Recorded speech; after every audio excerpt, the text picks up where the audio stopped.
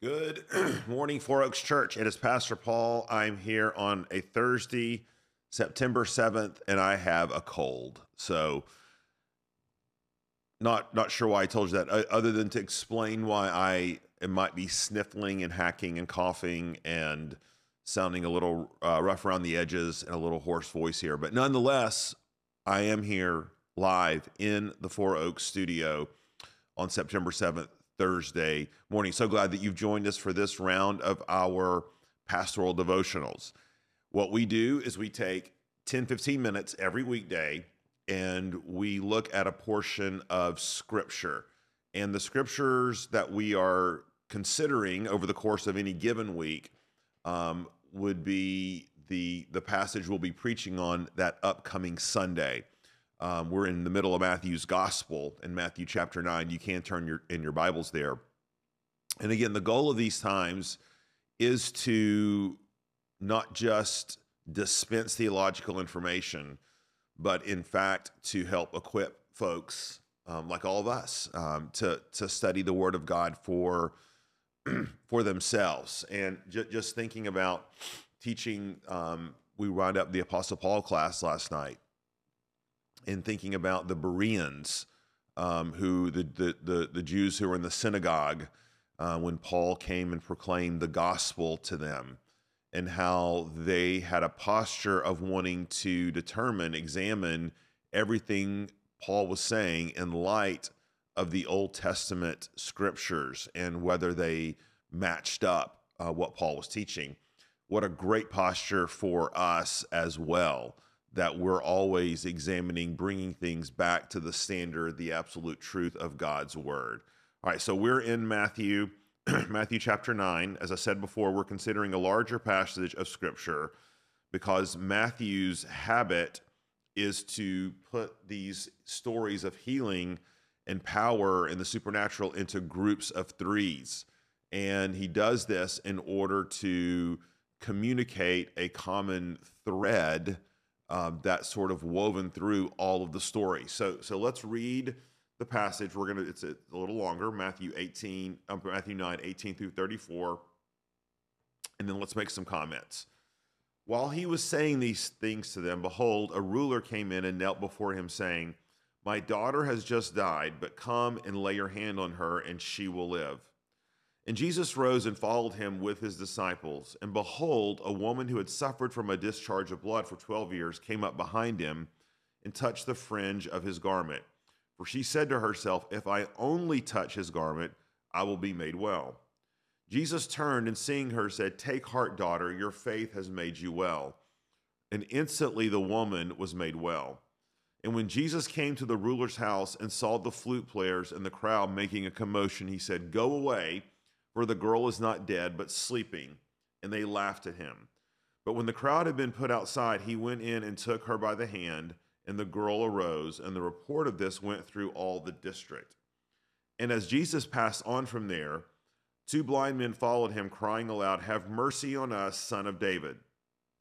When he entered the house, the blind men came to him, and Jesus said to them, "Do you believe that I am able to do this?" And they said to him, "Yes, Lord." Then he touched their eyes, saying, "According to your faith, be it done to you." And their eyes were opened. And Jesus sternly warned them, "See that no one knows about it." But they went away and spread his fame through all that district. As they were going away, behold, a demon-oppressed man who was mute was brought to him. And when the demon had been cast out, the mute man spoke. And the crowds marveled, saying, "Never was anything like this seen in Israel." But the Pharisee says, "He casts out demons by the prince of demons." One of the things that we've said thus far about this passage is that it's amazing the many varied and different responses people are giving to Jesus based upon the fact they're all observing the same miracles. They're all witnessing the same supernatural events that Jesus is doing, but all are reaching different and varied conclusions. And we mentioned yesterday that for these people who are being healed in this story, and again, there's the woman with the issue of blood, There is the publican or the ruler's daughter who was brought back to life, the two blind men, this demon-possessed man who's mute, that all of them, that physical needs are the portal into real spiritual healing. That their physical needs have made them very, shall we say, it sort of primed the pump. It's really softened hearts to let them know their sort of extreme spiritual poverty. In other words, they perceive their physical liabilities, but it's a portal into their hearts. And that, as we ended up last time saying, God oftentimes shouts to us in our pain. But on the other hand, we see that the crowds, while amazed and dazzled, don't necessarily express faith. Sometimes some in the crowd do, sometimes others do not. There is a sense in which they enjoy the show, they enjoy the spectacle, but they are still trying to weigh out whether they are going to entrust themselves to Jesus' teaching. But the response that I want to hone in on this morning is the one we find in verse 34. But the Pharisee said, he cast out demons by the prince of demons. So let's think about this just for a second. They're observing all these many miracles, and they're so obvious and so self-evident that everyone can attest to them. But their responses are different. And here, instead of marveling as the crowds did, or having faith as the demon-oppressed man has, the Pharisee said in verse 34, he casts out demons by the prince of demons. Now, what does that mean? What are they saying? They're saying, one, you need to recognize they're not arguing whether this miracle really happened. They're not arguing that. They're not saying it's an illusion. They're not saying it's a fig Newton of somebody's imagination. They're attesting to the fact, yes, this man was possessed by a demon, and yes, this demon has been cast out. They agree to that. But the conclusion they draw from it is vastly different, okay? Their conclusion is, well, yeah, he did this miracle, but the power and authority that he did this miracle by is none other than Satan himself. So in other words, they said, yeah, he cast out the demon, but that's only because he's working for the prince of demons. And here that definitely means Beelzebub or Satan. And it's only by the fact that he is doing this by the power of the prince of demons that these demons listen to him. Okay? That's their rationale.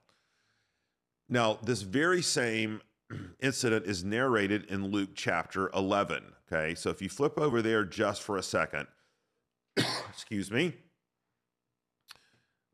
Let's read Luke's version of this story. Luke 11, verse 14. Now he was casting out a demon that was mute. When the demon had gone out, the mute man spoke, and the people marveled. But some of them said, he cast out demons by Beelzebub, the prince of demons, while others, to test him, kept seeking from him a sign from heaven. But he, knowing their thoughts, said to them, every kingdom divided against itself is laid waste, and a divided household falls. And if Satan also is divided against himself, how will his kingdom stand? For you say that I cast out demons by Beelzebub. If I cast out demons by Beelzebub, by whom do your sons cast them out? Therefore they will be your judges. But if it is by the finger of God that I cast out demons, and the kingdom of God has come upon you.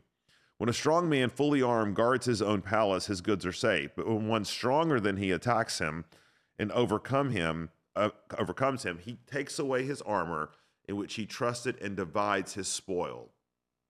What is Jesus saying here? He's essentially saying, and this is what he's saying in Matthew, or this is the backdrop. This is how we're to evaluate what he's saying in Matthew. Jesus is saying, you've lost your minds.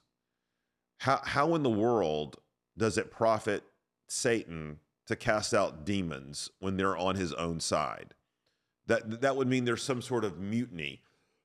Excuse me. That means there's some sort of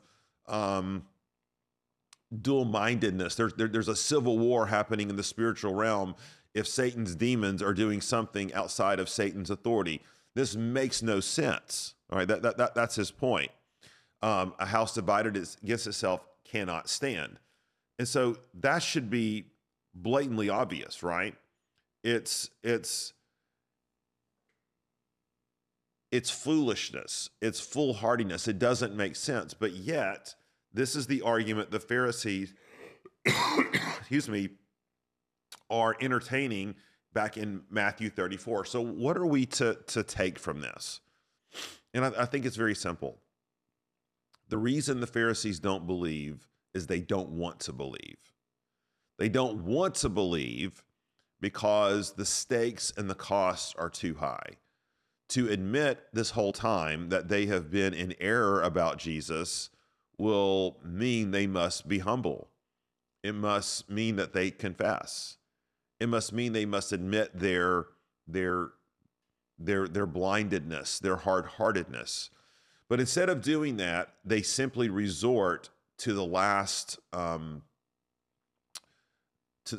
sort of their, we'll use, however irrational, we'll throw up even irrational arguments to keep from trusting and believing in Jesus. And it's just a reminder, right, that unbelief is rarely, it's never just about the intellect.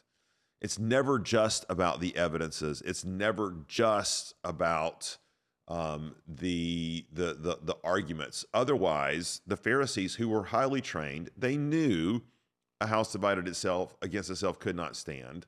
I mean, they understand these things, but yet they resorted to even the most ridiculous arguments versus facing the alternative, which is acknowledging Jesus for who he is.